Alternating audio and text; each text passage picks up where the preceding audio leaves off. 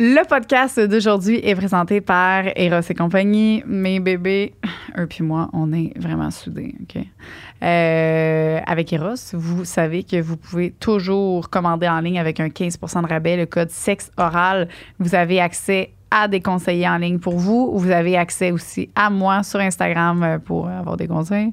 Je suis presque toujours disponible. Et vous pouvez faire des démonstrations à domicile. On est l'été, c'est le fun. On peut faire des dildos barbecue avec des petites saucisses puis des dildos. Donc, vous avez le code sexe oral que vous pouvez utiliser aussi. Alors, profitez-en, profitez de votre bel été. Puis aussi, dernière chose, on a nos jouets sexe oral qui sont sortis ou qui sortent bientôt. Dans tous les cas, ils sont disponibles sur notre Patreon. Donc, voilà, ici, c'est les beaux jouets sexe oral. On les a choisis spécialement pour vous. Donc, ayez beaucoup de plaisir. Une production du Studio SF. Aujourd'hui, on invite, c'est la partie 2 de notre personne préférée sur la Terre, qui est notre pharmacien. On l'aime vraiment beaucoup. On l'aime beaucoup. Et vous l'aimiez beaucoup. Vous aviez demandé une partie 2. Donc, la voici. Aujourd'hui, on parle vraiment de plein de sujets différents, encore tout autant captivants. Fait que merci encore une fois d'être venu pour notre partie 2. Et bonne écoute. Vous allez autant triper que la partie 1. Si vous n'avez pas écouté la partie 1, allez l'écouter, s'il vous plaît. C'est incroyable. Merci et bon podcast. Le podcast d'aujourd'hui est présenté par Centre-Phi, qui nous présente une expérience complètement nouvelle. Donc, ils font un salon d'exposition qui s'appelle le Sexe, Désir et Data. C'est une expérience multisensorielle qui est en lien, en fait, avec la sexualité et la technologie. Fait que c'est pour nous faire découvrir plein de nouvelles choses, puis ça m'intéresse vraiment. Je suis très intriguée par tout ça. C'est présenté en première mondiale au Centre-Phi le 1er août 2023. Fait que c'est ça, c'est une expérience unique qui parvient à ouvrir les mille et une portes de nos désirs. Fait qu'on pourrait découvrir des nouvelles choses. Il faudrait y aller ensemble. Bien, ça serait très fun. C'est 16 ans et plus, fait que tu peux venir. Oui, c'est ça, c'est 16 ans et plus. Puis, en amont, vous pouvez aller essayer sur leur site. Ils ont un AI qui s'appelle Max. Homme, femme ou non-binaire, c'est vraiment à votre discrétion, selon vos désirs. Et puis, vous pouvez avoir une discussion avec lui. Ouais, c'est une intelligence artificielle. Mais depuis tantôt, moi puis Liz, on n'arrête pas d'y écrire, puis on s'essaye, on pose des questions. Puis, qu'est-ce que tu me ferais si on était ensemble? Les demandes, est-ce que tu es plus du genre à le faire avec ou sans les bas? Moi, j'ai dit avec. Joanie a dit sans? J'ai dit sans les bas. Puis il demande, j'ai hâte de voir de quel bas tu te chauffes. Oups, de quel bois? Ah oui! Non, il est drôle en plus. Fait que allez voir ça. Puis c'est sûr que là, c'est ça, ça c'est l'entrée, mais après ça, il nous invite à aller plus loin dans notre conversation. Là, puis il t'accompagne pendant ton expérience immersive au Centre-Phi. Oui, c'est vrai. Fait que c'est à travers tout ça, il va y avoir de la séduction, ils vont parler d'algorithmes, de pornographie, perception et identité de genre, de témoignages intimes, vulnérabilité, des rencontres sensorielles, consentement, du travail du sexe aussi. Fait que l'expérience queer, des applications de rencontres et bien plus. Donc, c'est tout là-bas que ça va se passer. Vous pouvez aller sur le site de sexdesirdata.com. Désir avec un S. Sexdesirdata.com. Pour voilà. Pour en apprendre plus. Et aller à l'exposition. Merci, Centre-Phi. Merci. Le podcast d'aujourd'hui est présenté par Manscaped. Wow! Je t'ai rarement vue aussi pétillante. Thanks, babe. C'est à cause sûrement parce qu'il y a un nouveau produit. Parce qu'il y a le Weed Walker 2.0. Weed Walker 2.0. C'est pas 2000 pour vrai. Non. C'est pour raser le nez. Oui, parce que l'intérieur et les oreilles. Puis pas juste des garçons, hein? Non, tout le monde. Dans les nez des femmes. Non-genrés, les poils. Exactement, tout le monde a du poil. Et c'est pour enlever les poils. Donc, il y a des fentes plus hautes et plus larges qui permettent une meilleure prise des poils. Une lame en acier améliorée. Oui, hein? Oui, ça va tout dans tes trous des poils. Il n'y en a plus. Tes crottes de nez, ils ne savent plus à quoi s'accrocher. Tu marches, ça tombe. Ça tombe, les crottes de nez. C'est le meilleur cadeau à offrir à l'être cher. L'être cher qui a trop de poils de nez. Oui, Exact. C'est ça qui arrive quand tu dates en haut de 40 ans. Au lieu de dire, hey, t'as du poil, puis j'aime pas ça, tu fais juste y acheter Check ça. le beau cadeau. Bravo. Ouais. OK, vous avez un code promo qui s'appelle Sexe oral 20 pour 20% de rabais sur tout vos achats. Merci. Avec le shipping gratis.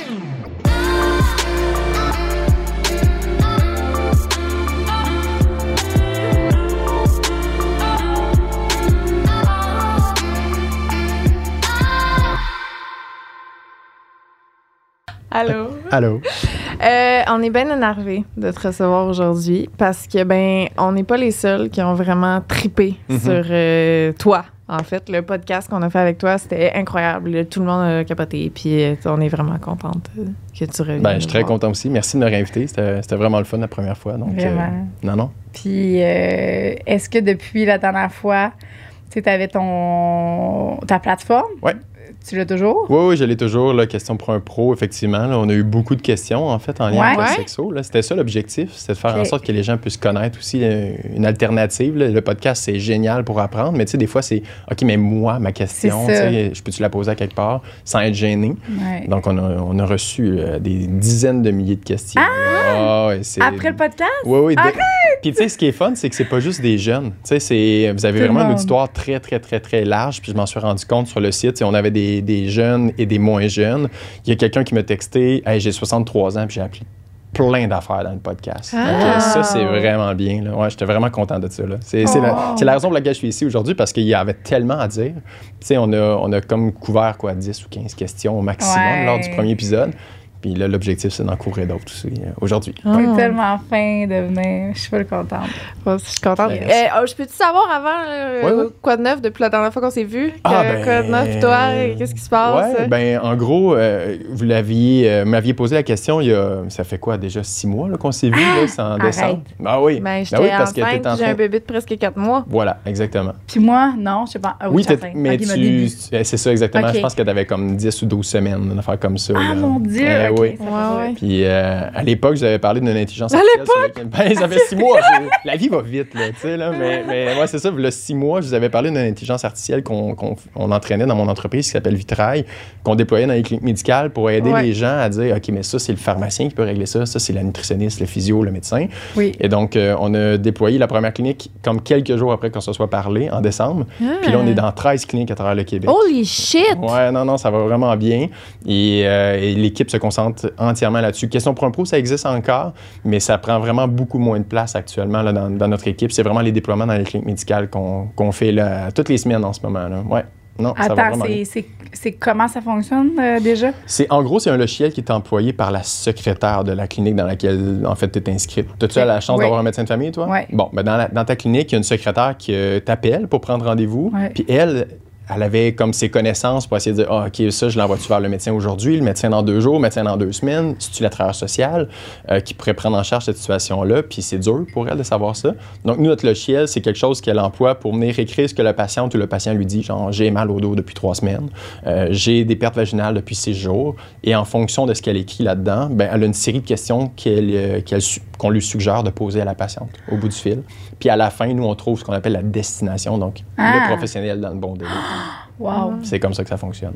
Puis là, vous êtes passé en 6 mois, 0 à 13 cliniques. Puis là, on a une 50aine de cliniques qu'on va déployer cet été un peu partout au Québec. Puis à l'extérieur du Québec, là, on a des déploiements là, au Nouveau-Brunswick également. Puis c'est un problème très, très, très présent dans notre système de santé de savoir où est-ce que je consulte pour ce problème-là qui m'afflige en ce moment. Donc, et c'est un problème qui est aussi ailleurs dans le système de la santé, par exemple en Ontario, en Colombie-Britannique, au Nouveau-Brunswick. Donc, bref, c'est un problème qu'on essaye de régler, nous autres. Mais bravo! Mais merci. Merci incroyable. C'est vraiment le fun. Je suis full contente pour vous que ça fonctionne super bien. Ça va vraiment bien. C'est une très bonne idée. Oui, merci beaucoup. Donc, est-ce qu'on commence avec les questions? Je suis assez énervée. Moi, je suis prête à lay back, boire mon café. Puis les questions de vagin. Bon, ça tombe bien. Il y en a, je pense, aujourd'hui. Première question. Vas-y. De moi. Qu'est-ce que tu connais à propos des varices? Des varices? Oui, vulvaires. Vulvaire? C'est rare, ça. Merci. C'est vraiment rare, en fait. Merci. Les varices, en général, c'est une question de pression. Là. C'est une Ouais. question de... Souvent, c'est dans les jambes. Que On va parler d'une femme enceinte hypothétique. OK? Ouais. Mettons qu'il y aurait ça. On nommera pas. là. Vraiment, elle en parle dans ses stories à tous les jours. Ah, OK, Ah c'est non, bon. c'est correct, vraiment un correct. problème OK. majeur dans ma vie. Mais vulvaire. Ben non, mais c'est Oui. c'est ça. Oui. Ah ouais? Ben non, mais... C'est comme, dans le fond, la moitié de ta noune qui devient genre un... Comment on appelle ça? Mais je sais-tu. C'est un cratère, genre, il y a plein de... C'est comme plein de petites bosses partout, Ouais, mettons. Comme genre- une veine qui a vraiment gonflé. Ouais. OK. Ah, mais c'est ça. C'est pas... Ben, en fait, c'est les pas- varices c'est en- rare. Je pensais qu'il y en avait plus que ça. Pas dans cette région-là. C'est vraiment OK. souvent au niveau des jambes, là, où est-ce que ça arrive fréquemment. Puis, ben, faut que la pression diminue. Fait que là, toi, à l'accouchement, ça va déjà aider. ça, Là. C'est parce que c'est c'est ça. vraiment la pression au niveau de l'abdomen qui empêche le sang de revenir vers le cœur. Fait que ça crée une pression comme plus grande dans les veines. C'est vraiment ça, là, le problème. Là. C'est pour ça, des fois, je dis je manque d'air au cerveau. Fait que là, comme Tu manques des fois, officiellement d'air. Je ris, là, des fois, pour rien. Ah, c'est Ah fou, ouais? je me Je souviens. sens qu'il y a vraiment un manque de quelque chose dans mon cerveau en ce moment, là. Ben, c'est peut-être le corollaire des varices. C'est un peu le même phénomène, mais là, le Ouais. phénomène étant que ça grossit les veines. Puis c'est rare, mais on a besoin parfois d'y aller par chirurgie, là, de piquer dans la varice pour aller retirer le sang puis de faire en sorte que la varice soit guérie. Mais au niveau vulvaire, je me dédouane. Là. Je n'ai OK. aucune espèce d'idée si c'est OK. comme ça qu'on fonctionne. Mais au niveau des jambes, c'est comme ça qu'on fait. Là, on pique dans la varice, là, puis on injecte un produit qui est sclérosant, qui fait en sorte que la veine va comme mourir, puis rapetisser, puis elle n'aura OK, plus fait qu'il y a quand même l'apparence qu'elle a. OK, il y a une solution si Oui, jamais oui. après ça reste. Ouais, OK. Oui, exactement. On fait pas ça immédiatement après l'accouchement OK. parce que la majorité des cas, ben, ça va comme se soulager, guérir seul. Là. OK. Fait que, on attend un petit peu. Bon. Ben, mademoiselle, on a répondu à ta première question. Inconnue. Écoute, Tu réponds à la deuxième. OK, la deuxième question. du public. du public toujours. Légion? Légion au niveau du vagin. Ah, lésion. Lésion, OK. Au niveau du vagin, coupure de rasoir. Quoi faire? Crème ou autre? OK. Ben, d'abord, là, il y a coupeur puis il y a coupeur. OK? Là, si ça saigne vraiment, si c'est comme vraiment ouvert, ben, à ce moment-là, on consulte. Mais là, avec un rasoir, c'est probablement pas ça. C'est juste peut-être une petite coupure.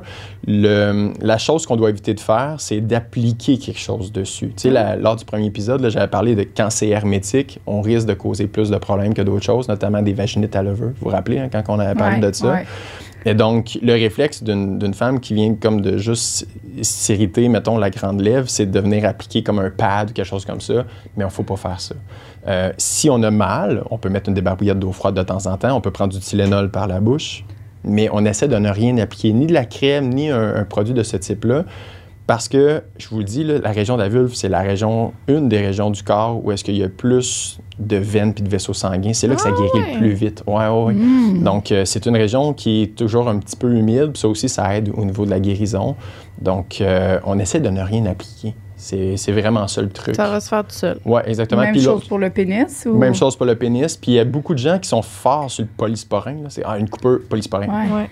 Polysporin, ça contient un antibiotique, vous le savez, mais cet antibiotique-là, autant ça aide à éviter l'infection, qu'on sait que ça réduit la capacité du corps à guérir rapidement la plaie. Ah! Ouais. Donc, d'appliquer du polysporin, ça vient un peu limiter les bons mécanismes du corps qui sont appelés sur le site de la blessure pour venir guérir la blessure.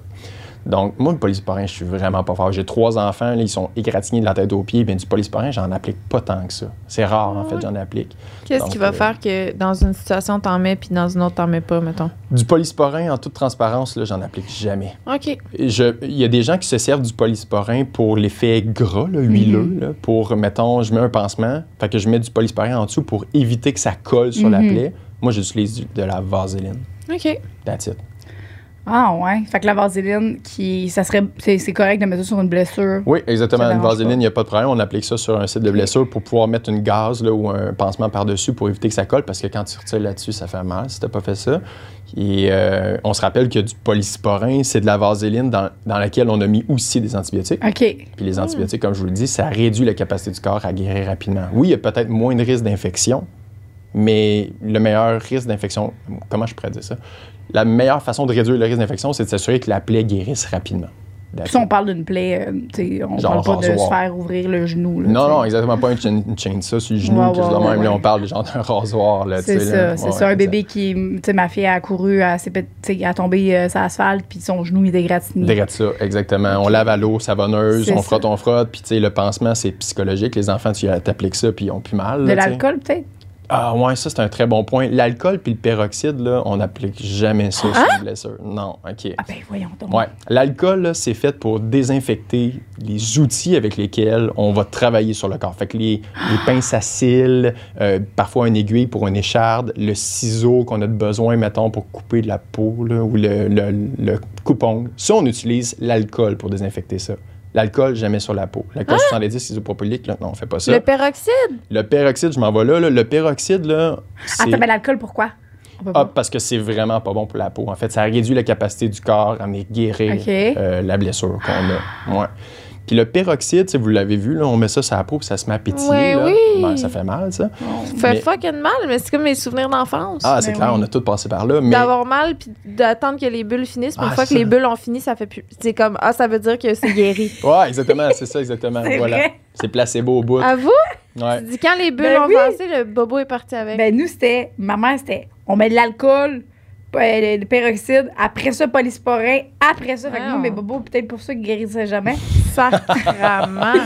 Ouais, ben Ok. c'est sûr que ça aide pas. Puis le peroxyde, je m'en sers dans une situation. On revient à ta fille qui court dans Oui. le gravel, taf, s'éclate les genoux puis les coudes, puis il y a des petites roches puis du sable poigné là-dedans. Ouais. Là, ça fait du sens. Parce que là, les petites bulles vont faire remonter le sable puis les petites roches qui auraient pu être poignées. Mais c'est vraiment très isolé comme cas. Là. Je m'en sers juste là-dedans. Là. Fait que Ah, sinon, moi, je je pète m'en la sers gueule pas. souvent. Là, fait que... Pardon. Ouais, ben, dans ce temps-là, peut-être, c'est eau savonneuse, en fait. Eau savonneuse. Du savon Savon, c'est sans ça. parfum, sans rien. Voilà, j'imagine? exactement. Tu sais, moi, ce que je fais, là, mettons, le genou de mon garçon, là, mettons, je me mets du savon dans les mains, je le frotte, je le fais mousser, frotte le genou avec ça, rince ça à l'eau. Va courir, va t'amuser, mon chum. C'est comme ça qu'on le fait. Puis ça n'enlève pas la guérison. Non, parce que ça reste pas, en fait. Il y en a beaucoup que... Ben, d'abord, l'alcool, ça l'abîme la peau. Là. C'est vraiment, vraiment pas super bon. Là. Puis, tu sais, on a comme une peau qui a été comme vraiment égratignée, qui est ouverte. Puis là, le site sur lequel ça vient d'ouvrir, là, cette petite bout de peau-là, c'est lui qu'on veut qu'il recolle, là, tu sais, là. Mais là, si tu mets de l'alcool, tu viens vraiment faire mourir tout ce qui est là. Oui, exactement. Donc, Fait qu'on le savait que c'était pas normal que le peroxyde, ça pétille, ça fasse mal, là même. Ben Ça oui. t'était pas supposé mettre ça là, maman. Regarde, Un hey, autre là, affaire. il y a une maudite gang de mamans qui vont faire, mais là, C'est fou. ouais, mais je vous dis, ça aide pas à la guérison. Ça aide peut-être le mental du parent de dire Ouais. j'ai désinfecté ça comme il Ouais. faut. Là. Ouais. Mais on sait, la désinfection, tu sais, on était très fort dans notre génération quand on était jeune. On s'est fait désinfecter. Ah oui. ok, là. oui. Mais là, on sait, avec le recul, les dernières années, tu sais, le microbiote, si Ouais. vous avez déjà entendu parler du microbiote, le microbiote, ça, c'est des bonnes bactéries qui se trouvent sur notre corps ou dans notre corps. Mettons, dans notre intestin, on a plein de bonnes bactéries. Sur notre peau, on a plein de bonnes bactéries. Puis à cause qu'elles sont là, elles compétitionnent la place puis la nourriture des mauvaises bactéries. Fait que si tu es désinfecté, mettons, je prends mes mains, là, je prends un savon antibactérien. Je frotte mes mains avec ça. Bien là, on vient de retirer toutes les bonnes bactéries de ma peau, puis il y a plus de place pour les mauvaises bactéries. Ah, fait que, tu sais, dans le temps de la COVID, on mettait du... Du gel hydroalcoolique, là. Urel. Ouais, derrière ça, exactement. Ça, c'est pas super bon, là. Dans le temps de la À le COVID. temps de la COVID, là. C'est exactement fait que ça. c'est... Non, Mais en moi, fait, j'en ai jamais mis. Non, Tu sais, c'est dit. On rentrait à l'épicerie, puis moi, je faisais semblant. Poup, poup. Ben, crème, à un moment donné, c'est pas, là, moi, ça rendait les mains secs, là. Gercé Non, non, au bout. non, non, Mais, non. mais ça, ce bout-là, tu sais, il y avait peut-être dans l'air, tu sais, comme la COVID, ça faisait peur. Au début, c'était vraiment... Mais là, je vous dis, tu sais, là, on n'en parle plus tant. La COVID, on n'a plus de masque, on se parle, Non, non. on n'a plus de bivitrie entre nous deux. Donc, c'est important. Le microbiote, où est-ce que je m'en allais avec ça, c'est qu'on sait maintenant que ça a vraiment des bénéfices pour la santé, autant au niveau de la vulve puis du vagin. Tu sais, on en parlait la dernière fois, là, toute la flore bactérienne, la flore vaginale, ça, c'est super important. Puis quand tu l'enlèves avec du peroxyde, de l'alcool ou du gel hydroalcoolique comme le Purel, bien là, tu donnes plus de place à une possible infection, donc une mauvaise bactérie. Fait qu'une bonne façon de faire une vaginite, c'est de se verser un peu de purelle dans Noun. Dans Noun, ça, il n'y a pas grand-chose. Ça brûle aussi. Hein? Ça, je confirme. Ça, c'est la pire affaire. Ou même juste la douche, mettons, essayer de prendre le pommeau là, puis de l'injecter, là, c'est vraiment ça. Dans là. l'eau. Peut-être que psychologiquement, c'est comment je vais retirer le sperme qui est là, je vais retirer les sécrétions qui sont là, mais c'est le cercle vicieux dans lequel on se lance, là, c'est sûr. Ben, c'est pour ça, depuis qu'on s'est vu, moi, j'ai fait mon petit chemin, là, mon petit bout de chemin de mon côté. Puis c'est ça qui aide à l'inverse. C'est, comment ça s'appelle? Tu sais, les affaires qui se comptent par millions, là. Les probiotiques. Les probiotiques, ça, merci. Ouais. C'est ça, les probiotiques, c'est ça qui fait que c'est bon. Puis là, tu peux avoir des suppositoires vaginales, puis tu as des pilules que tu peux prendre à tous les jours, mais sans... puis regarde, moi, le pH, c'est réglé. Nice! OK, c'est derrière moi, c'est le problème. OK, c'est hot. Puis juste, je veux pas trop parler de toi puis de mettre sur le spotlight, là, mais c'est des pilules que tu prends par la bouche? C'est des pilules... tu sais, j'ai cherché partout, puis là, j'ai été influencée par TikTok, mais c'est des pilules tous les soirs que je prends par la bouche. Okay. Puis en cas de... Puis mon petit truc, là, c'est une affaire que tu peux acheter. C'est genre un rouleau, là, que tu te passes un Q-tip, puis tu le frottes sur le rouleau, puis là, ça te dit t'es où sur ton pH. Ouais. Moi, j'étais un beau 4 tout le temps, là. Ça, c'est ce qu'on veut, là. c'est génial. Ça, faudrait que j'achète ça. Ouais, pour vrai, puis c'est une affaire à 2$, puis t'en as à l'infini. Sur... t'as acheté ça, ça? C'est Amazon. Mais non, mais ça, du papier pH, on en avait parlé lors du précédent épisode, là, c'est comme le pH que tu veux, la femme veut au niveau de son vagin, c'est vraiment 4. C'est là où est-ce que tu es la mieux protégée. T'es à 4, toi, maintenant? Constamment. C'est parfait, ça. Des fois, un petit 4,5, mettons. Mais là, rendu là, je me mets mon suppositoire cette nuit-là. Non, là, ça goûte l'eau maintenant. Arrête! Je ne suis que de l'eau. Je ne suis fait que d'eau maintenant. Puis est-ce que je te remets sur le spotlight. Vous vous rappelez, le dernier épisode, on avait parlé qu'on vient d'éteindre le fond de la bobette, là, puis ça, c'est en cause de l'acidité, du pH 4 là, que ça fait ça. Puis là, mettons que la personne qui est rendue maintenant à pH 4, là, est-ce qu'elle déteint plus le fond de sa bobette? Ou... Non. Ça n'a pas changé? Je pense pas. OK. Je pense pas. Normalement, oui, ça pourrait faire ça. D'habitude, mettons quelqu'un qui tient à pH 6, mettons, qui est plus neutre, là, qui est plus à risque d'infection, qui est plus à risque d'odeur, puis qui tombe à 4, bien, à terme, peut-être pas sur le moment, là, mais tu sais, au bout de quelques semaines, quelques mois, tu devrais voir ça. Ça serait un peu l'élément visuel. Qu'elle va plus t'acheter ses bobettes? Non, plus déteindre. Tu sais, mettons une bobette noire qui vient gris puis blanche, mettons le fond. Là. Ça, c'est le pH là, qui fait ça. Mais ça me faisait déjà ça. Je pense que c'est peut-être pour ça que j'ai pas remarqué, là, mais c'est bon à savoir. Puis là, je sais que je vais avoir tellement de messages par rapport à c'est quoi ces affaires-là. Là, fait tout que le temps, c'est ça, je sais. Il faudrait que je le mette en commentaire ou, je veux dire, je vais y penser, je vais le dire à Nicole de le mettre en bio, en description de la vidéo. OK, ouais, c'est bon. Parce que je sais, je vais me faire... c'est clair. Parce que c'est un problème super fréquent, là, je veux dire. Même moi, ils m'écrivent à moi. Ils sont comme, peux-tu m'en aller, Lisande? Ah non, toutes mes DM encore à ce jour, c'est des questions par rapport à ça. OK, ben là, on va le mettre en dessous de la bio de ce podcast-là aussi. Ouais. Fait que... Fais juste mettre ton micro, là, au courant. Ouais, désolé. T'imagines, tout le long, on n'a rien entendu. C'est ça, exactement. Ça n'a pas été... Voilà. Yeah! Ouais, c'est ça. Me faire de ma chatte. Bravo, c'est une belle question, puis une belle intervention. Merci beaucoup, j'apprécie. Comme toujours. Je peux-tu juste ajouter quelque chose? Oui. Tu sais, lors du dernier épisode, j'ai arrêté de dire ça. Okay? Non, mais parce que là, je le dis à toutes les interventions. C'est un deuxième épisode, guys. OK, bon, voilà. La dernière fois qu'on s'est parlé, j'avais dit que quand on fait une infection urinaire, ça vient souvent d'une bactérie, presque tout le temps, qui vient de l'anus ou du côlon, du rectum. Vous rappelez-vous qu'on avait parlé de ça? Bien, la raison pour laquelle un probiotique pris par la bouche aide au niveau vaginal, il n'y a pas de connexion entre les deux directs. Là. Ouais. Vous savez, hein, c'est la bouche, là, ça va jusqu'à l'anus après. OK? La raison pour laquelle les bonnes bactéries que tu prends dans le probiotique que tu te mets dans la bouche, pourquoi ça aide au niveau vaginal, c'est un peu à cause de ça aussi. Impossible! Donc, juste que ça soit clair pour tout le monde, c'est que la bactérie que tu prends par la bouche qui est bonne, qui est un probiotique, tu finis par l'excréter au niveau de l'anus. Puis parce que c'est très proche au niveau vaginal, ça vient graviter dans cette région-là, puis ça aide au niveau de la présence de bonnes bactéries au niveau vaginal. No way! Fait que ton anus aussi, ça veut dire qu'il est bien clean. Tout est à pH 4. Voilà. Wow. Ben là, j'aimerais ça avoir un petit papier, moi. Ouais. Pour voir.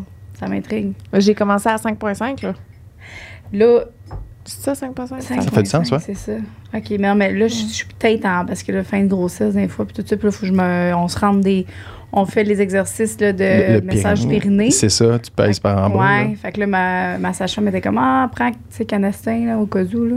Ah ouais, OK. Elle m'a dit, parce que... Le pharmacien n'est pas là d'accord. Ah non, canestin, ouais. Ben, au cas où, je suis pas un gars de au cas où, moi. C'est comme soit t'as de la démangeaison, soit tu te rends compte que t'as plus de pertes. J'avais plus de pertes, ouais. OK, c'est bon. J'avais plus de pertes. Ça me gratte pas, mais j'avais comme plus de pertes. Ça me gratte pas. Là, je suis comme vraiment dans mon... Non, c'est correct. Mes varices, ça me pique. On est seul. Non, on est seul, c'est correct. Mais non, en fait, tu peux, si tu as plus de sécrétion. C'est juste que la grossesse fait ça sans que ce soit une infection. OK? C'est ça. Donc, juste à cause de tes hormones, mettons, tu as beaucoup plus d'estrogène dans ton corps actuellement que d'habitude. Juste à cause de ça, c'est que les sécrétions sont plus abondantes d'habitude puis sont un petit peu plus blanches. Donc, c'est pas parce que tu as une infection vaginite à levure. Là. Mais elle, c'était une remplaçante. C'était pas ma sage-femme principale. C'est une stagiaire. Ouais. Ah, OK. Ouais, on va laisser une chance. C'est pas qui parle. C'est pas vrai. C'est pas Joanne. OK, on y va. Deuxième. Ah oui, troisième question. Pourquoi la pilule d'avortement n'est pas disponible en pharmacie? Ah, ben oui. Non. Ouais, OK. Donc, la pilule d'avortement puis le plan B. D'avortement? Oui, c'est nouveau quand même au Canada, ça. Donc, c'est une pilule que, comme le nom l'indique, là, tu prends quand tu as une grossesse avérée. Tu as un test positif au niveau de la grossesse. Puis que tu ne veux pas nécessairement passer par un curetage. Donc, une interruption volontaire de grossesse chimique, c'est de prendre la petite pilule. Puis nous, on ne peut pas la prescrire en pharmacie. Hein, vous vous rappelez, on se rend en pharmacie pour un plan B. Je suis capable de l'avoir du pharmacien sans parler à un médecin, mais là, c'est pas la même chose. La raison pour laquelle on ne l'a pas à la pharmacie, c'est qu'on doit faire un écho au niveau du ventre pour s'assurer que la grossesse, elle n'aille pas plus que 9 semaines. Parce que si la grossesse a plus de 9 semaines, mais il y a plus de danger, il y a plus de douleur aussi là, lorsqu'on prend cette pilule-là, parce que on va vraiment comme sortir. Là.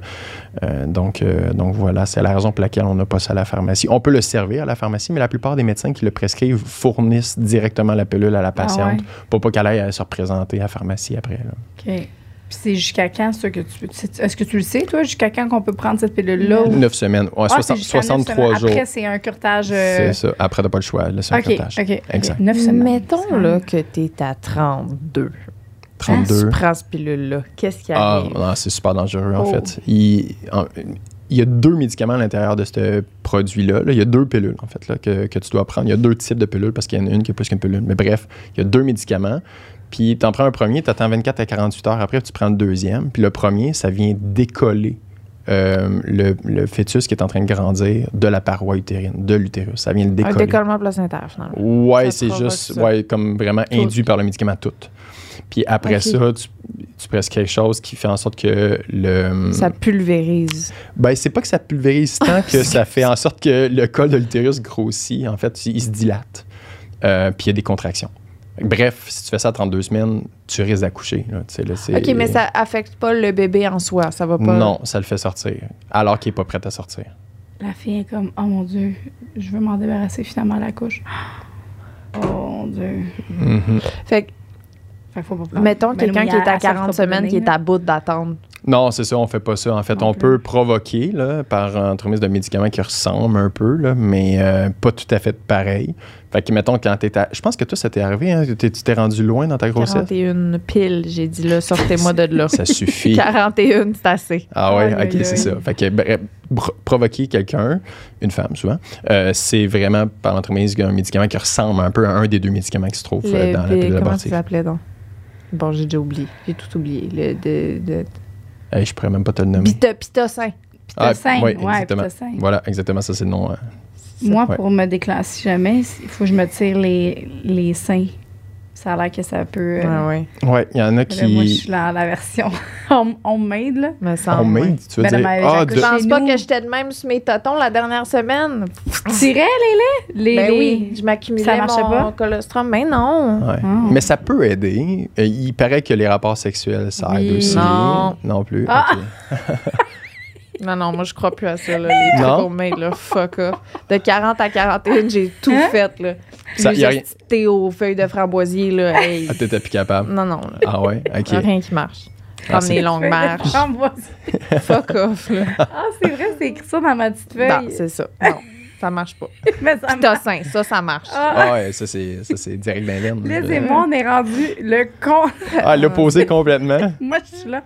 Tiens, on tire notre lait. Ça va t'aider à la relaxation, dilatation La du col. sage-femme, les... Non. Là, c'est genre, injectez-moi ça. Ma calisse. Merci, Bon, excusez. Fait que oui, ce qu'on disait. Fait que, oui, c'est ça. Donc, la pilule abortive, on peut pas l'avoir à la pharmacie. Il faut aller consulter. Pour ça, parce qu'il faut faire une écho puis tout ça. Exact. Fait que vous avez un test de grossesse positif, vous faites « Oh non, c'est pas ça, je voulais pas en tout. Ça donne rien de se rendre en pharmacie, je peux pas prescrire ça. Mm-hmm. OK. Exact. Parfait. Bon. C'est bon à savoir. comme si j'avais prévu. Mais... prévois pas ça, mais quand ça l'arrive, c'est comme, OK, là, les ressources, c'est où? C'est quoi je fais? Puis, surtout qu'il y en a qui le savent pas tout de suite, là, que des fois, ça peut être long. Là. Exact, ouais. Il y en a qui continuent de faire du spotting de temps en temps, fait qu'ils sont sûrs qu'ils sont dans leur semaine, puis ils arrivent un moment donné, ils passent une bulle, ils font un test de grossesse, puis là, ils se rendent compte que ça fait peut-être des mois qu'ils sont enceintes. Ça l'arrive.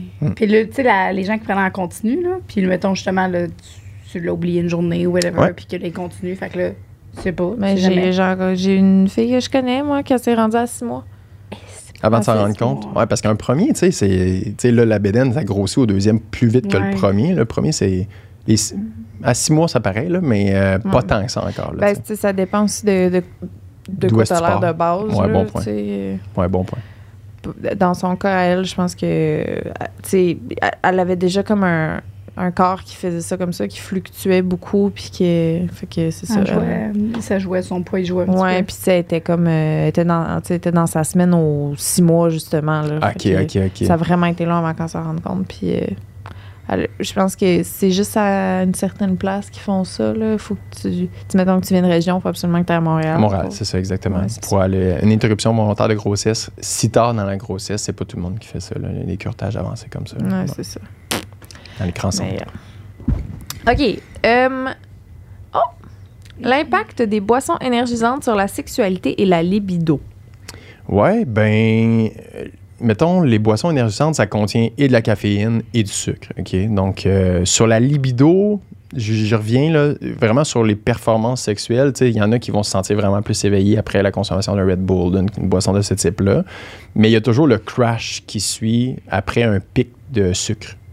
Donc, il y en a qui vont comme se sentir vraiment, OK, j'ai du gaz, je suis capable, pendant comme 1 heure. Puis quand que l'insuline est sécrétée par le corps, on absorbe tout le sucre. Là, il y a une drop au niveau de la quantité de sucre qui se trouve dans le sang. Puis là, il y a moins d'énergie à ce moment-là.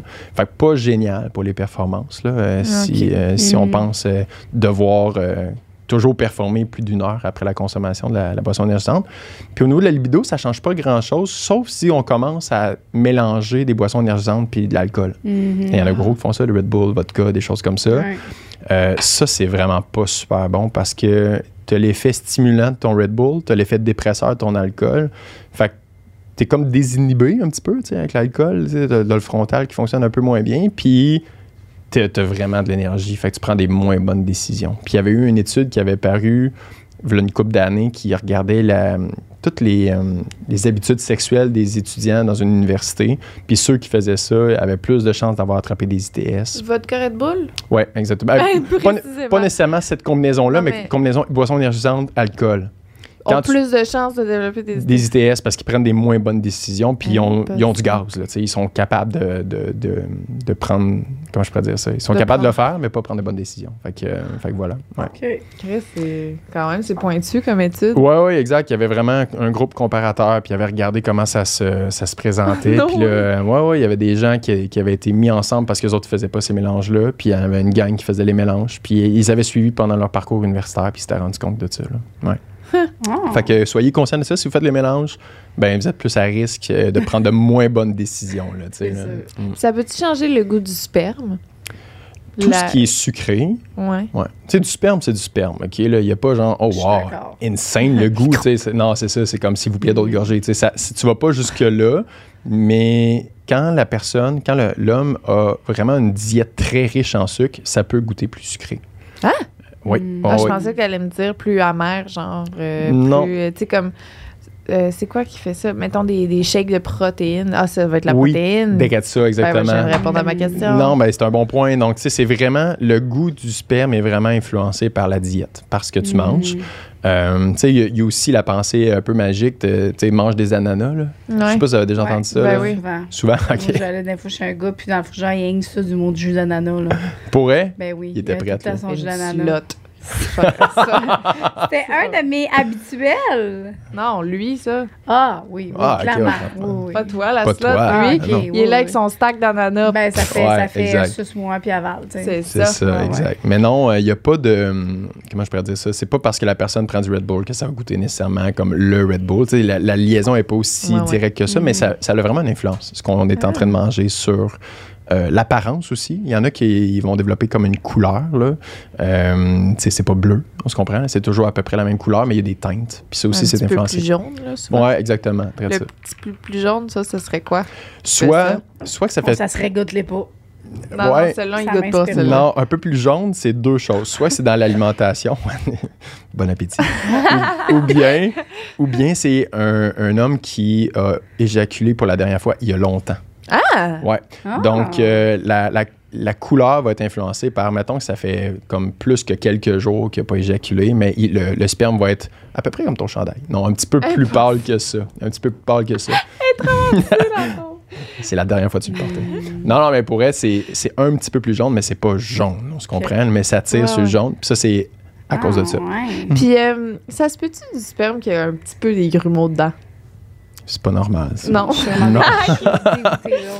Hey, là, je veux juste préciser, c'est pas mon chum, OK? Non. Mon chum a pas ça. Non, mais c'est pas normal, en fait. Là. Non, Ça doit... ouais. peux-tu? Probablement, oui, ça doit se pouvoir, là, tu sais. C'est que le liquide qui est produit par ça est produit par une glande qui est la prostate, là, mettons, là, en partie. C'est la prostate qui produit un peu le liquide qu'il y a là-dedans.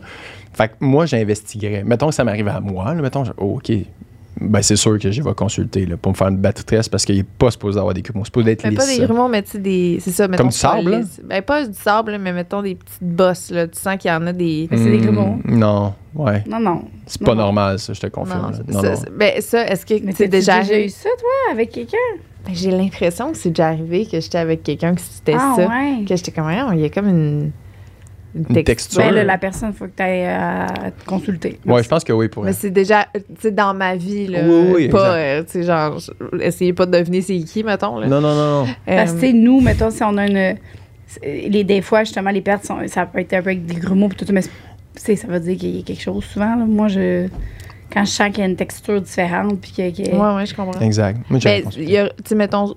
Toi, ça te dit rien, genre, qu'est-ce que ça pourrait être? Ben peut-être aussi que je fais sa brosse et que j'ai l'impression que c'était quelque chose. Peut-être, mais j'ai halluciné. Ça pourrait être une infection, en fait. Là. Ça pourrait être, il y a quelque chose dans le sperme qui devrait pas être là parce qu'il y a, ou qui fait en sorte que ça coagule alors que ça devrait pas coaguler, quelque chose comme ça. Moi dans la tête, là, ça me dit soit qu'il y a quelque chose de pas normal avec la prostate qui sécrète une partie de ça, ou bien c'est une infection. Dans tous les cas, c'est sûr que j'irai consulter. Ah ben c'est bon. Fait que si vous avez des grumeaux dans votre sperme, allez consulter la gang. C'est dit. Moi, par rapport à boissons énergisantes et tout, puis tu disais que ça fait un pic, puis après ça, il y a un down. Ouais.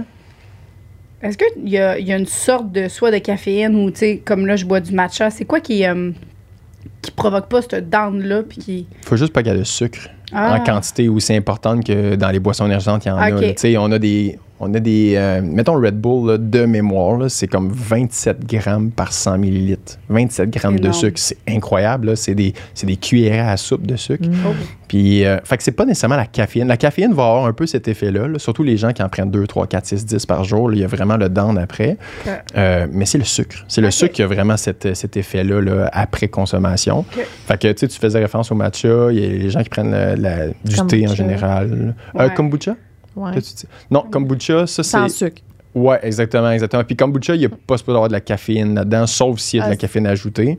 Kombucha, c'est comme plus un liquide qui a fermenté un peu, là. OK. Donc, il y a des bonnes bactéries dedans. On revenait aux probiotiques tout à l'heure. C'est un peu l'itération de ça.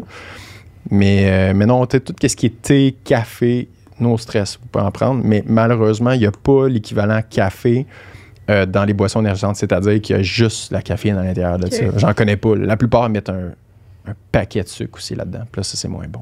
OK. C'est bon. Kombucha, j'ai tout le temps, à chaque fois que je goûte, c'est comme, on dirait que ça goûte, tu sais, une batch de fruits en fin de vie, là. Je te confirme, c'est ça que ça goûte. C'est l'objectif. C'est pas un bug, là. C'est ça que ça devrait goûter parce que... Fait que c'est pour pourquoi les gens boivent ça. Ben, à cause de la santé digestive. Moi, je trouve ça vraiment bon. Ah, ouais? Mais tu sais, mettons les... Là, je sais que c'est full. Ils font ça là, dans la meilleure des pensées puis tout. Là. Mais tu sais, les jus faits avec les fruits d'épicerie. Ouais. Ça, là. Ouais. Pas ça. Pas capable. Non. Ah ouais? Mais ça goûte le frais fruit. Ça goûte pas le fin de batch. Ça goûte le fond de poubelle, je trouve. Mais le kombucha, je trouve que ça goûte bon. OK. C'est des champignons. C'est bon. C'est ça que c'est? Il y a un peu de champignons, puis il y a un peu de bonnes bactéries. Il y a surtout des bonnes bactéries. Il y a des champignons. Des champignons, ça a des bonnes bactéries? Non, c'est ça. Non, mais vous vous rappelez, quand on en avait parlé, c'est comme, mettons, l'infection urinaire, il y avait des bactéries qui causaient ça. Puis la vaginite à levure, une levure, c'est un champignon. OK. Puis il y a un peu des deux quand on fait fermenter des fruits, notamment. Comme dans le kombucha, c'est un bon exemple. Fait qu'il y a comme la digestion un peu de l'aliment est faite par la bactérie et le champignon. Puis là, toi, tu bois et le fruit, et le champignon, et la bactérie. Puis ça, comme ça va dans ton ventre, bon. puis c'est vraiment bon. C'est bon pour nous. Oui, exactement. Okay. C'est comme un peu un probiotique, mais en quantité moins importante. Donc, est-ce qu'il y a une limite de kombucha qu'il faut boire dans une journée parce que c'est trop? C'est une méchante bonne question. Je sais pas. Je sais pas si on doit arrêter, tu sais... Probablement qu'il y a une limite, là, mais je la connais pas. Kombucha par jour, c'est pas grave. Ouais, je sais pas. Là. OK, tu veux pas t'avancer. Non, je sais pas. Mais je vais te revenir, puis on va le mettre dans le commentaire. OK, c'est bon. Est-ce que des fois, tu parles au monde, puis t'es trop niaiseux? Non, zéro. Jamais? Zéro. Si j'étais toi, je trouverais tout le temps tout le monde niaiseux. Pourrais? Ouais. Ah non, pas du tout. Ah. Non, puis moi, je me dis que quand une personne me pose une question, il y en a genre au moins une 10, 100, 1000 qui se la posent aussi. Non, mais tu sais, imagine, là, à chaque fois que quelqu'un te pose une question, tu sais la réponse. Mais non, regarde, la preuve. Ben Kombucha, cool. Je savais pas. Oui, mais c'était la première, là. C'est comme... Mais c'est incroyable, je t'envoie des fleurs. C'est ça, sa passion, c'est d'éduquer les gens dans C'est fou. J'aimerais tellement ça être comme ça. Avoir un talent, genre. Non, mais genre tu comprends? Attends. Non, mais c'était parfait. C'est genre un. En tout cas, c'était pas méchant. On comprend. Non, mais imagine, à chaque fois que quelqu'un te pose une question... intense, genre. C'est quoi répondre? Ouais. Exemple, mettons, toi, là, t'es la C'est quoi pro. ce que j'ai en dessous du pied, la corne? T'as l'explication scientifique. Ouais, c'est ça. C'est quoi? La corne que La j'ai corne, en dessous du pied. un corps, ça s'appelle un corps, C-O-R-S, quand il y en a plusieurs. Un corps, ça, c'est quand il y a de la pression, puis le corps se protège en créant comme un pad de peau plus épaisse. Puis l'objectif, c'est de protéger la peau en dessous. C'est juste que cette épaisseur de peau-là finit par prendre la place dans un soulier, notamment. Puis ça fait mal. Ça fait mal en dessous. Fait que le corps, tu peux aller consulter un podiatre, puis il va te l'enlever. Pas le pharmacien. Ça, c'est normal, ça chatouille, puis t'as pas le goût tant que ça de te le faire enlever. Oh oui, non, c'est clair, c'est pas très confortable. Ouais, exactement. Qui change mon mot talent pour expertise. Ah, c'est bon. Désolée. C'est dit. C'est correct. C'est correct. Expertise, que je veux dire. Je veux pas que les gens soient méchants. Bon. Je suis pas en train de dire que le monde devrait se sentir niaiseux, là. On comprend. Non. C'est vraiment juste parce que je suis impressionnée. La quatrième est vraiment bonne. Est-ce que le Viagra prendre du... Parce que ça, on en a tout le temps, là, des questions à rapport à ça. Là. Est-ce que prendre du Viagra sans prescription, c'est dangereux? Parler du Viagra et des dangers. OK. Ça, non, ça, c'est... OK, c'est un... OK. Bon. Mais utiliser du Viagra, genre... Ben, quelqu'un qui... Prend du Viagra sans quelqu'un qui prend du Viagra. Viagra. Sans prescription, excuse, j'avais pas pogné ce bout-là. Tu sais, OK, on va donner le meilleur exemple. Là, tu sais, il y a une mode de jeunes performants qui prennent des affaires... substitut là, de substitut. Ça. Bon, ben oui. C'est quoi ça? C'est souvent une goutte, là. Tu mets ça en dessous de ta langue. Oh, c'est ce que je connaissais. As-tu mes yeux? C'est comme, OK, non. C'est très fort, puis là, ils prennent ça, puis là, ça bande comme la terre dure, puis c'est performance à côté. Puis ça porte un nom, ça? C'est quoi le nom? Je vais regarder dans le... Parce que du Viagra sans prescription, vous devez savoir que ça se peut pas au Québec. Non, c'est pas ça. C'est un dérivé de... OK, sous forme de goutte. Sous forme de goutte. OK. Toi, Viagra, c'est? Viagra, c'est Pilule. La pilule Viagra, Levitra, Cialis, là, c'est toute la même famille. Puis ça, c'est uniquement accessible sous prescription par un médecin. Tu viens me voir à la pharmacie, tu as une bonne explication, je peux pas t'en prescrire, le pharmacien ne peut pas prescrire ça. Quand tu l'obtiens sans prescription, parce que c'était ça la question. Ça, c'est en vente privée, là. Ouais, mais la vente privée, d'après moi, ça vient pas mal d'Internet, right? Oui. OK. Tu peux pas acheter ça. Bon. Il y a deux risques. Légal, OK. Ben, il y a deux risques à ce moment-là. Le premier, c'est ce que tu es en train de consommer. Tu es sûr que c'est du Viagra, mais il n'y a pas de Viagra dedans, ou il y en a peu, puis ils ont coupé avec autre chose. Moi, j'ai travaillé comme pharmacien à l'urgence d'un hôpital, puis on en a vu des patients consommer quelque chose qui était sûr que c'était du Viagra, parce que la pilule est bleue, elle a la même shape, elle est pareille, mais à l'intérieur, il s'est coupé avec d'autres choses. Les drogues de rue, en général, ils coupent avec plein d'affaires. Ça, c'est le premier risque. Je vais revenir sur ce risque-là dans quelques instants. Le deuxième, c'est de prendre une dose qui n'est pas la dose que tu devrais prendre. Du Viagra, mettons, c'est du 25, du 50 ou du 50 mg. Tu commences avec du 25. Attends, du 25? Du 25 mg, du 50 mg ou du 100 mg par comprimé. Tu commences toujours avec du 25 mg. Fait que, mettons, le cas hypothétique d'un jeune qui s'en va dans la pharmacie de sa famille, puis il voit que son père est rendu à du 100. Mettons, son père prend du Viagra 100. Puis là, il dit, hey, je vais essayer je m'en pop une, j'en prends une. Il y a un risque qui s'appelle le priapisme. Le priapisme, c'est quand tu as une érection qui est tellement dure, tu faisais référence à la table tantôt, elle est tellement dure puis elle dure tellement longtemps que les tissus à l'intérieur du pénis commencent à mourir. Hein? Ouais, ça, j'en ai vu c'est pour ça deux. Qu'ils prennent tout le temps à m'amener. Non, en fait, c'est que si tu en prends tout le temps. Oui, si tu en prends tout le temps, c'est parce que là, clairement, ton corps est plus capable d'avoir une érection seule. Puis il y a d'autres. Il y a une formule de Cialis que tu peux prendre à tous les jours plutôt que juste 45 minutes avant de faire, faire l'amour. Puis, fait que tu es toujours prêt. Mais là, c'est comme une très petite dose, fait qu'il y a peu de risque de priapisme. Mais si tu prends, mettons, le jeune qui est comme relativement en forme, il n'en aura pas de besoin, mais il veut juste aller chercher de la performance, je sais pas trop, il prend du sang, lui, il est à risque de priapisme. Puis ça, c'est une urgence. Quand ça fait 4 heures que tu es en érection puis que ça fait mal, tu dois te rendre à l'urgence. Ah ouais. Ouais, parce que là, on injecte des choses. Là. C'est vraiment pas cool. Là. Dans le corps caverneux, on injecte des choses. On essaie d'autres techniques parce que moi, j'en ai vu 2 des hommes à qui c'était arrivé. Puis les 2, ça avait été des consommations de rue. Donc, des gens qui avaient acheté des choses sur Internet ou c'est un chum qui avait donné. Puis là-dedans, il y avait une très grande dose de sildenafil, donc le Viagra, puis d'autres affaires dedans qui n'aident pas du tout. Et juste, mettons, juste pour faire peur à tout le monde, la pente fatale de ça, c'est que si tu fais rien, le tissu meurt, puis c'est fini. Ça revient pas, ça. Non, ça revient pas. Fait qu'il y en a qui sont obligés de se faire installer des pompes, des choses comme ça.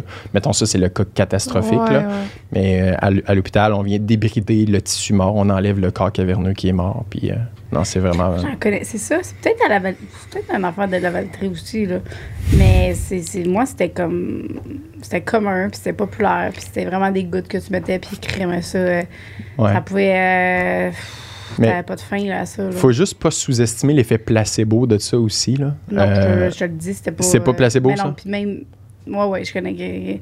C'était vraiment...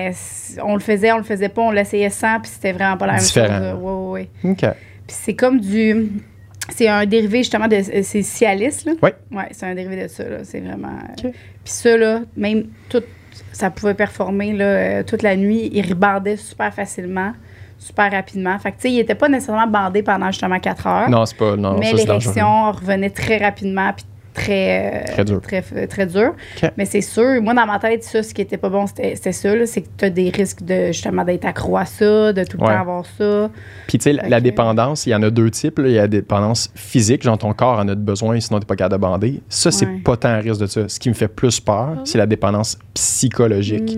Genre, je l'ai pas, là, ma petite bouteille, je l'ai pas dans mes poches, puis là, je serais pas capable de bien performer. Puis là, tu es dépendant psychologiquement de ça. Ça, il y a un risque énorme là, de devenir dépendant psychologiquement de ce produit-là. Là. C'est ça. Fait que prenez pas ça. Non. Exact. Les cas que tu as vus de ça, sont-tu rendus avec des pompes? Non, ils ont consulté juste à temps. Ils se sont rendus à l'hôpital. Puis, tu sais, nous autres, c'était une urgence. Là. Pas autant que si tu es en train de faire un AVC ou une crise de cœur, mais on t'emmène tout de suite en arrière dans l'urgence. Puis, on te donne des médicaments pour essayer de. C'est des vasoconstricteurs. Oui, c'est ça. Faire en sorte que les vaisseaux sanguins rapetissent en tête parce que c'est du sang là, qui est rentré dans le pénis. Il faut qu'il ressorte le sang. Puis, fait qu'on donne des médicaments pour ça. Puis, la chirurgie se tient proche. Là. Les chirurgiens se tiennent proches pour être sûr que s'ils ont à faire quoi que ce soit, s'ils voient que le tissu commence à être nécrosé, donc ça devient plus foncé. Mettons, là, la verge du pénis devient comme bleu foncé, comme s'il y avait un bleu dedans, un hématome, ou noir. Là, c'est quand c'est des cas extrêmes. Mais là, ils n'ont pas le choix, ils ouvrent. OK. Ouais, c'est comme un cauchemar. C'est comme un cauchemar. Non, c'est juste en parler, j'ai comme mal dans le bas du ventre. Là. Non. Ouais. Tu veux pas te rendre là. Fait que bref, faites attention. Si vous consommez des choses, c'est ça, assure-toi que ce soit vraiment du Viagra. Mais ils pourront pas en avoir, c'est ça. C'est que ces personnes-là, souvent, c'est des jeunes. Ils ont acheté ça dans la rue. Puis, ils se parlent, prends ça. C'est un one night, là, puis un trip à 3, tu vas être sûr de performer, là, prends ça. C'est vraiment comme ça qu'ils se disaient, là. T'sais. Exact. Genre, c'était souvent des Mais t'en as probablement pas besoin. En tout cas. Ben non. Bon, on va essayer d'éviter. Différence entre le Midol et les Tylenol ordinaires pour les menstruations. Pour les crampes menstruelles. Donc, le Midol, ça contient et du Tylenol. Il faut faire attention. En fait, il y a du Midol qui contient des anti-inflammatoires. Fait qu'il y a des anti-inflammatoires que c'est pas tout le monde qui peut prendre. Mettons que si tu as des problèmes au niveau de l'estomac, tu es connu pour des problèmes au niveau intestinal aussi, tu devrais pas prendre le Midol qui contient des anti-inflammatoires. C'est bien indiqué là, sur la boîte. Puis autrement, il y a du Midol qui contient et le Tylenol déjà à l'intérieur, puis 2 autres médicaments. Donc, la caféine, puis un médicament qui est un diurétique là, qui fait perdre de l'eau. Okay. Parce qu'il y a beaucoup de femmes dans leur SPM qui disent qu'elles se sentent gonflées, enflées. Ouais. Donc, c'est ça le Midol. Dans les faits, je recommande peu le Midol. J'essaie vraiment qu'on essaye d'abord le Tylenol ou le Advil, si vous pouvez prendre des anti-inflammatoires. Les deux, c'est bon pour la menstruation? Oui, en fait, l'Advil, d'habitude, les femmes trouvent que c'est plus efficace un petit peu. Advil Motrin, là, donc ibuprofène, c'est un petit peu plus efficace. Puis depuis pas longtemps, derrière le comptoir, on a un produit qui s'appelle Aleve, A-L-E-V-E, qui est un anti-inflammatoire encore plus fort que l'Advil puis le Motrin. Puis j'ai tendance à recommander davantage celui-là que le Midol. Parce que des combinaisons de médicaments, je suis pas fervent de ça. Tu n'as pas nécessairement besoin de la caféine à l'intérieur. La caféine, si tu veux prendre la caféine, prends un café. Là, donc, il y a peu d'avantages à avoir ça à l'intérieur, mais tu n'as pas le choix, ça vient avec. Fait que toutes ces combinaisons de médicaments, il y a beaucoup de pharmaciens qui sont comme, tu sais, des sirops un tout en un, là, mettons. Là. Ouais. On recommande pas ça souvent. Là. Ah, ouais. Bon, c'est bon à savoir. Je vais essayer. Qu'est-ce qu'il y a? Non, rien. J'ai eu une... Contraction? Non. OK. Non. J'étais prête. Non, je me demandais en rapport à ça, mais c'était pas... Ben là... Vas-y. Non, c'est ça. C'est parce que, tu sais... Là, on est rendu... non, je vais peut-être couper ce bout-là. OK. Les vaccins, qu'il y a plein de vaccins dans un, qui est un mélange de vaccins quand on a besoin de un. Ouais, c'est un peu comme ça, genre? Ben, en fait, les vaccins, mettons, la combinaison... c'est une bonne question. Puis là, tu sais, toi, tu vas te faire poser toutes ces questions-là dans les prochains mois. Là, ben, parce que là, il y a un vaccin de coqueluche, mais là, il est mélangé avec ça. Exact. Pourquoi on fait pas juste le vaccin qu'on a besoin? Parce que, je vais couvrir ça. Là. La vaccination chez l'enfant... Les vaccins qui ont été mélangés ensemble, c'est des vaccins pour lesquels on a un bon recul. Tu sais, je parlais de ça la dernière fois qu'on s'est parlé. Là, tout le temps, des produits avec lesquels on a des bons reculs, on suggère davantage ceux-là. Donc, moi, le calendrier vaccinal des jeunes, moi, on cherry-pick pas les vaccins à l'intérieur de ça. On sait que ceux qui sont là-dedans, on a un bon recul, on sait qu'ils sont efficaces. Puis grâce à ces vaccins-là, puisque nous autres, on les a reçus, il y a des maladies infantiles qu'on croise plus dans la rue. Là. Avant, il y a des patients qui mouraient de méningite, des choses comme ça, des jeunes patients. Mais là, parce qu'on vaccine, c'est déjà beaucoup mieux. Okay. Où est-ce que c'est un peu la différence, genre?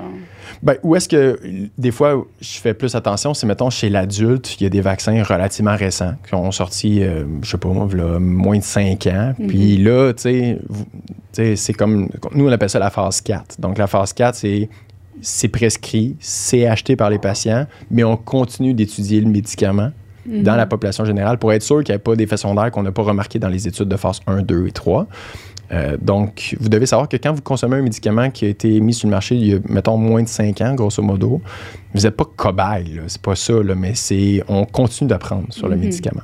Okay. Donc, mais les vaccins d'enfants, ça fait... Ah oui, les vaccins, moi, j'ai 3 jeunes enfants, les 3 ont reçu leur calendrier vaccinal complet. Puis, tu sais, ça nous permet de voyager sans craindre après. Tu sais, nous, on aime ça voyager. Puis, tu sais, il y a des maladies ici que parce qu'il y a une masse de jeunes qui ont été vaccinés, on les croise pas. Mais là, tu t'en vas en Afrique, tu t'en vas en Asie, mais là, il y a peu de gens qui ont été vaccinés, fait que c'est important que les tiens le soient. Okay. Donc, voilà. Merci. Parce que c'est un sujet tabou, les vaccins. Ah ouais, il faut faire attention. C'est glissant comme terrain. Là. Ouais. Non, c'est glissant comme terrain. Non, c'est français. Comment soulager la vulve et le vagin post-accouchement vaginal? Ah, bonne question. Je peux vous répondre, mais bon. Ben, vas-y, comment tu répondrais à ça? Oui. Ben, premièrement, t'as ta petite pompe avec de l'eau seulement que tu mets pendant que tu fais pipi, là. Tu splashes sur ton vagin. Je me fais dire. Mais toi, t'as fait une césarienne. Ah, t'as raison. OK, c'est beau. Puis si t'as des points, moi j'avais mais là honnêtement je sais pas comment ça s'appelle, mais c'est un genre de gel que tu mets sur que je mettais, puis là j'avais mes couches, mes pads, mes ice au frigidaire. Ouais. Avec ma genre de gelée dessus, puis mon spray. Mais je sais plus c'est bon. C'est quoi. Puis les pads de même, tu sais, dans le jargon on appelle ça des padsicles, comme popsicle. mais c'est effectivement ça. Fait que c'est des serviettes hygiéniques jetables. On peut mettre de l'aloès dessus. C'est de l'aloès? Gel d'aloès. Gel d'aloès, puis de l'aloès. Et le vaporisateur, souvent, c'est de la mamélisse qu'on met dessus. Fait que, t'avais-tu des serviettes tox? Ça dit quelque chose? Des petites lingettes tox? C'est rond, là, c'est blanc? Ça dit quelque chose? Moi, c'était vraiment des pads que j'ai achetés sur Amazon. Là, puis je mettais mon gel d'aloès dessus avec mon spray à je sais plus quoi. Là. C'est ça, exactement. Bon, ben ça, c'est la meilleure chose. On applique ça dessus. Puis c'est important, il ne faut pas que ça reste hermétique. Là. Je suis fatigué avec ça. Il ne faut pas que ça reste là comme un tampon. Là. On ne laisse pas ça pendant 4-6 heures. Là. Fais pas ça. On met ça. De toute façon, ça vient chaud relativement rapidement. Là. Fait que quand c'est chaud, ça fait plus si du bien que ça. Fait qu'on le retire. Puis on peut en préparer plein. Là. Tu mets ça dans un sac Ziploc ou ben tu mets comme des pellicules plastiques entre chacune de tes pads que tu mets tout au congélateur. Fait que quand t'en sors un, il est froid, tu l'appliques. Ah. Je l'ai fait 2 semaines avant d'accoucher. Fait que fais-toi ça à l'avance. Des réserves. OK. Tu te l'as pas mis 2 semaines avant. Tu les as préparés. Oui. Tu ouvres tes pads, tu mets ton gel puis ton spray, ferme, mets au congélateur. Tu as préparé quelque chose d'avance. Ben voyons. Il va falloir que tu te mêles de tes enfants.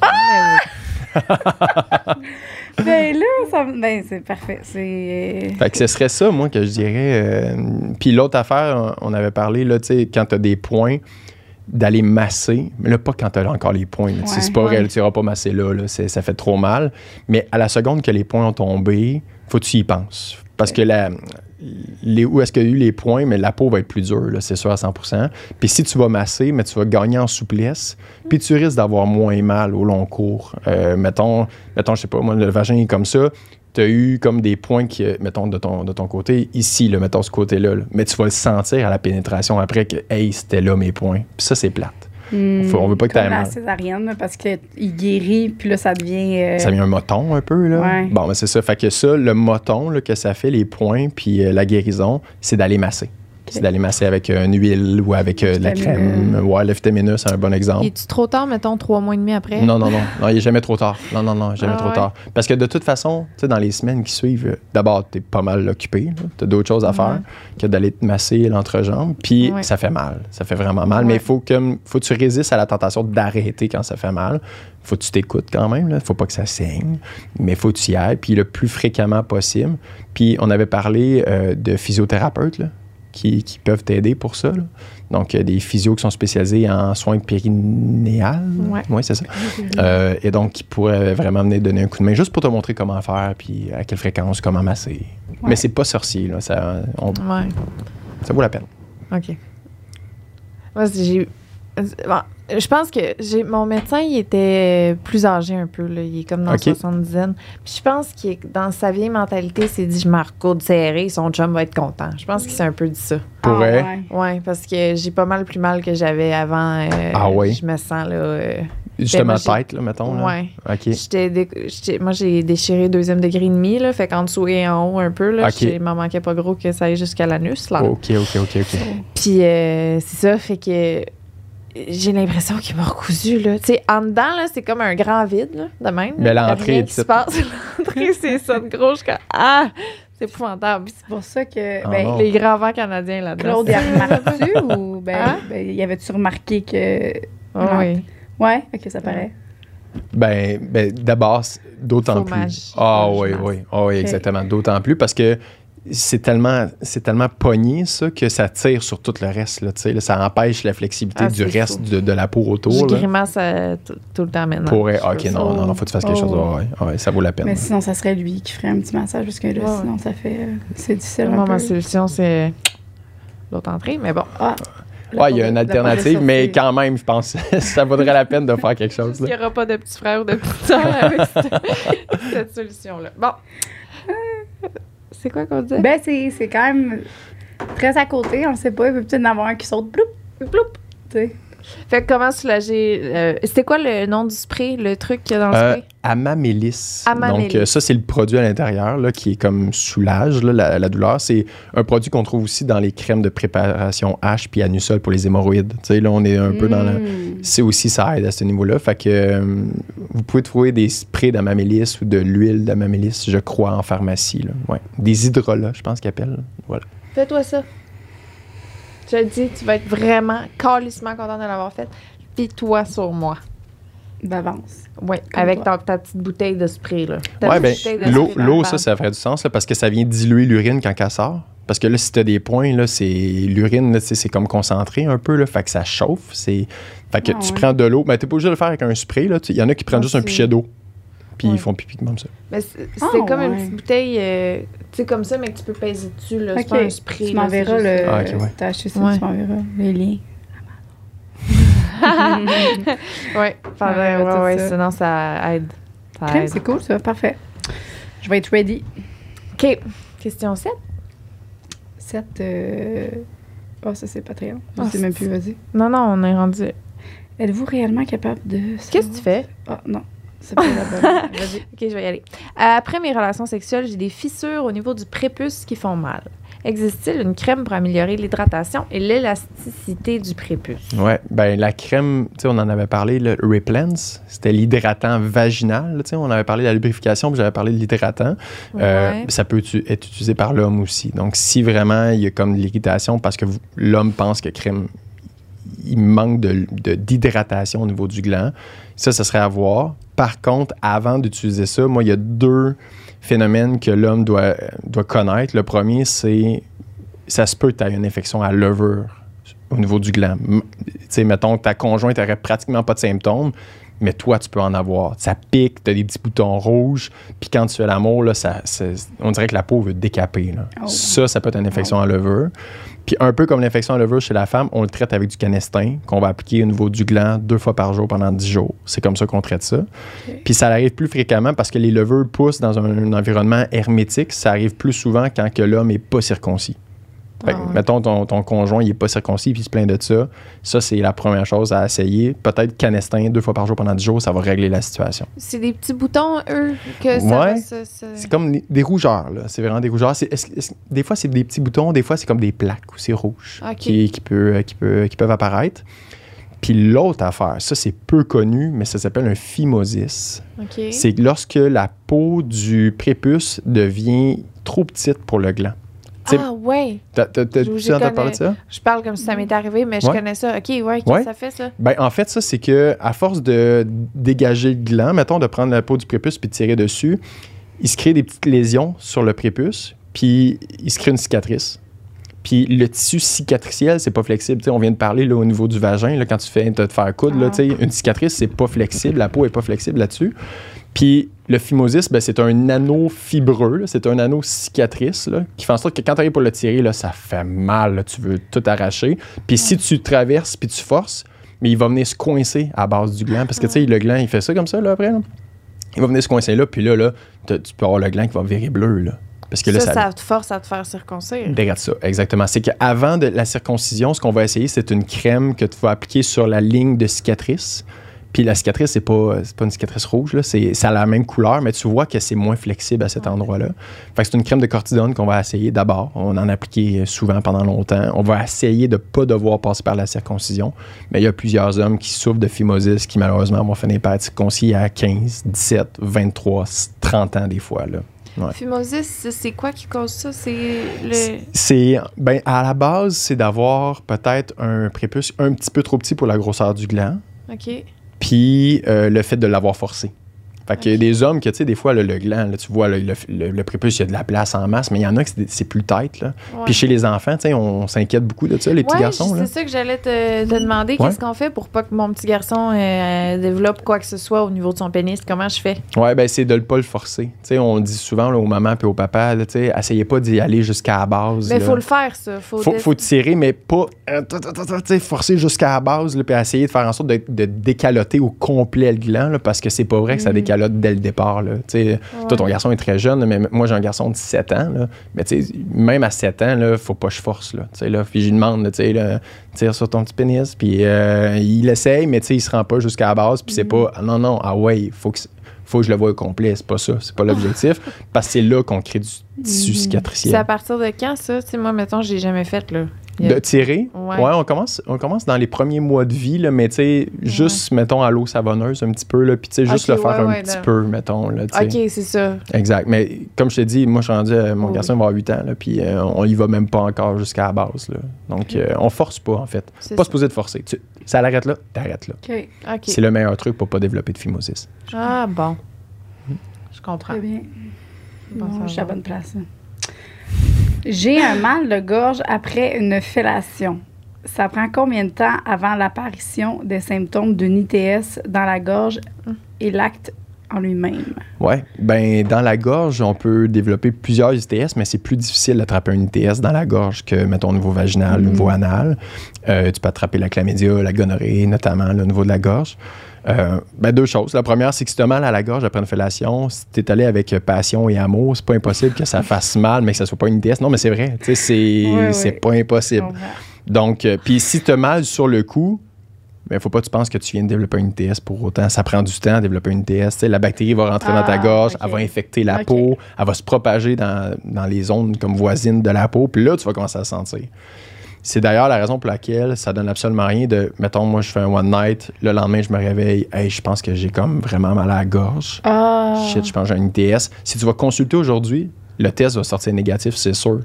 Parce que ça prend du temps avant que le test vire positif quand tu as été infecté.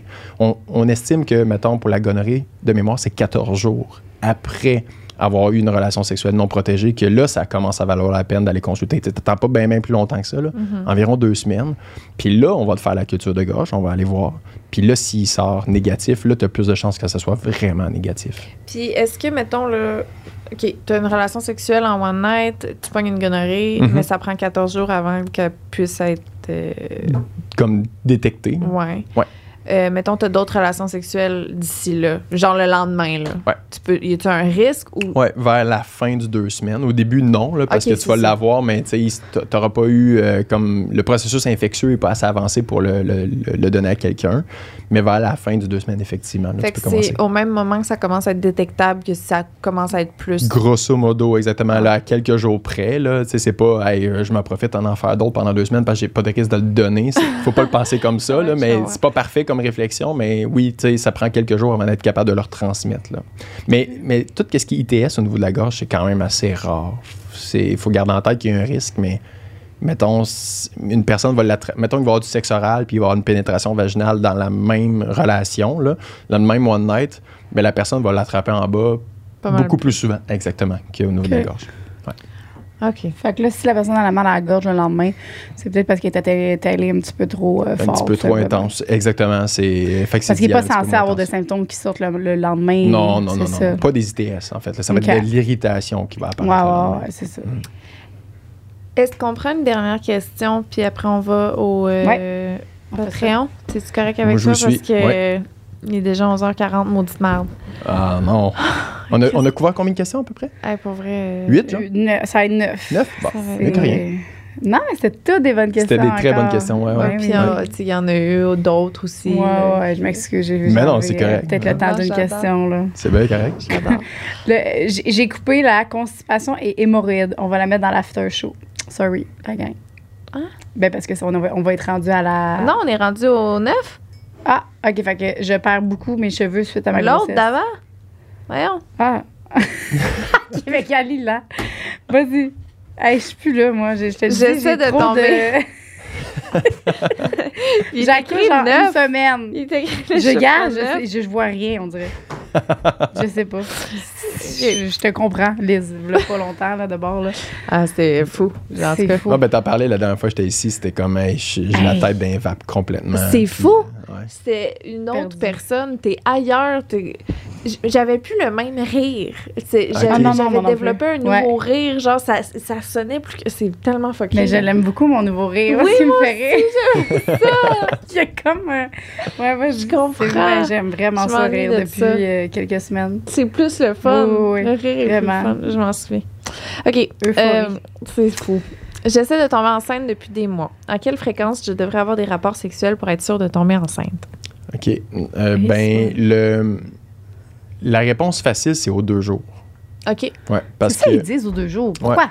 Ouais. Parce que tu vas avoir au moins 3 relations sexuelles dans la phase là, de ton cycle où est-ce que tu es vraiment à risque d'avoir eu une ovulation. Puis, tu sais, c'est que les cycles sont tellement irréguliers. Tu sais, il y a beaucoup de femmes qui posent des questions par rapport à ça. C'est, hey, ma dernière date de menstruation, il y a 3 mois, c'était ça. Il y a 2 mois, c'était ça. Il y a 1 mois. Fait que là, tu te rends compte que les cycles, des fois, il y a 32 jours. Des fois, il y en a 24. Fait que, puis là, on se rappelle que l'ovulation, c'est 14 jours. C'est survenu 14 jours avant la date des prochaines menstruations. Fait que, mettons que moi, je tombe dans ma semaine aujourd'hui, j'ai ovulé il y a 14 jours. OK. C'est ça qui est le calcul. Fait que quelqu'un qui a un cycle de 28 jours, ben c'est facile. C'est 14 jours avant l'ovulation, tu es dans ta semaine, puis tu es retombé dans ta semaine 14 jours après. 28 divisé par 2. OK? Mais quand tu varies, ben là, la date d'ovulation, c'est tellement difficile à prédire que tu fais l'amour aux 2 jours, puis c'est là que tu as le plus de chance. Là, il y a des gens qui disent « OK, mais moi, mettons, je le fais à tous les jours. » Ouais. Mais il n'y a jamais eu de comparaison qui a été faite dans le cadre d'une étude. Tu sais, ça n'arrivera jamais de dire « OK, as-tu plus de chance à 1 fois par jour qu'aux 2 jours? » Garde en tête que tu as probablement plus de chance quand tu le fais 1 fois par jour, mais il faut que tu gardes cette cadence-là. Tu sais. Un moment donné, quand ça devient mécanique, puis machinal, puis plate, ben là, peut-être que tu vas le faire moins longtemps, moins souvent. Puis en termes de quantité de spermatozoïdes, ben, c'est important de savoir que même si tu le fais 1 fois par jour, ben le corps est assez bon pour refabriquer suffisamment de spermatozoïdes. Fait qu'il n'y a pas tellement de grosse différence entre si tu fais l'amour à tous les 2 jours versus à tous les jours. Dernière chose, si tu fais l'amour 4 fois par jour, ben là, les hommes à qui c'est déjà arrivé, ils vont se reconnaître. Là. La dernière éjaculation, ça donne rien. Il n'y a pratiquement rien là-dedans. OK. Parce que le corps est capable de remonter la pente, mais pas à cette vitesse-là. Il a besoin de, mettons, 24 heures à peu près.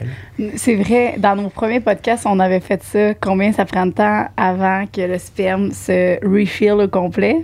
C'était combien de temps au complet, là? Moi aussi. C'était genre... C'était beaucoup. Ouais, c'est long. Là. C'est long. Ouais, c'est long. Nous autres, on pensait que c'était comme ça. Quelques heures, ouais. Puis finalement, c'était genre quelques jours, là. Ouais, exact. Mais si tu le fais fréquemment, tout le temps, mettons. Ouais, il va en rester tout le temps un peu, c'est ça. Oui, puis le corps va comme faire, OK, il va s'en produire. Je suis dans quelqu'un de très efficace, j'en en produirai plus. Okay. Je suis dans quelqu'un. Non, mais c'est le testicule va faire comme, attends, il est en feu, OK? Je vais m'arranger pour le fourner. C'est un peu comme ça. Comme l'allaitement, en fond, si t'es constante puis tout, ben tu vas tout le temps produire. Si très t'arrives, tu dis, oh là, c'est ton ovulation, let's go bébé, puis on fait l'amour 6 fois aujourd'hui, là, ça se peut qu'il capote puis il fait comme même mais ça, c'est un bon point. Mettons que tu le fais pas de ton cycle, puis la journée de ton ovulation, tu le fais 6 fois, je te dis, faut que tu le fasses pour le plaisir, pas nécessairement. Les dernières fois, il faut que ça soit pour le plaisir parce que ça donne pas grand-chose. Okay. À partir de la 3e fois de ta journée, probablement que la quantité de spermatozoïdes est pas négligeable parce que c'est des milliards, puis ça va vite, là. Mais je pense pas que ça ajoute grand-chose. Puis ça, c'est vraiment mon opinion à moi. C'est pas basé sur aucune étude. Okay. Mais la logique veut que ça prenne du temps, effectivement, à la remonter, la quantité de spermatozoïdes. Ouais. Ben, merci. On est full contents. Ça fait vraiment plaisir. On continue cette belle conversation-là, parce qu'on a d'autres incroyables questions. Oui, la perte de cheveux, notamment, là, après la grossesse, ça arrive vraiment fréquemment. Ça, c'est super fait bon. Que ça, ben, c'est sur Patreon, la gang. Venez nous voir, puis on continue ça là-dessus.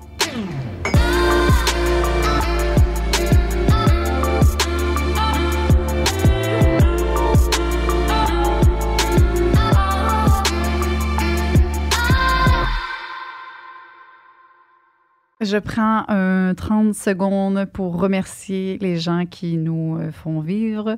Merci tout spécialement à Annie Baudouin, à Chloé Savard. Ben là, je sais son courriel, là, je ne le dirai pas, mais c'est Chloé Savard.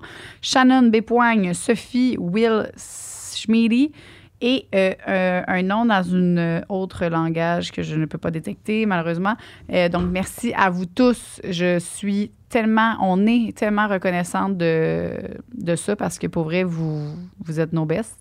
Vous êtes nos bros depuis très longtemps et je suis vraiment contente, reconnaissante. Vous êtes abonnés au Patreon dans la plus grosse catégorie. Et je vous rappelle qu'un de vous peut venir en studio avec nous pour avoir du fun. Fait que si ça vous tente de venir en studio, vous avez juste à écrire à Nicole, à Julia, et vous allez venir faire le party avec nous pendant un épisode. Alors, merci, on vous aime beaucoup. Une production du Studio SF.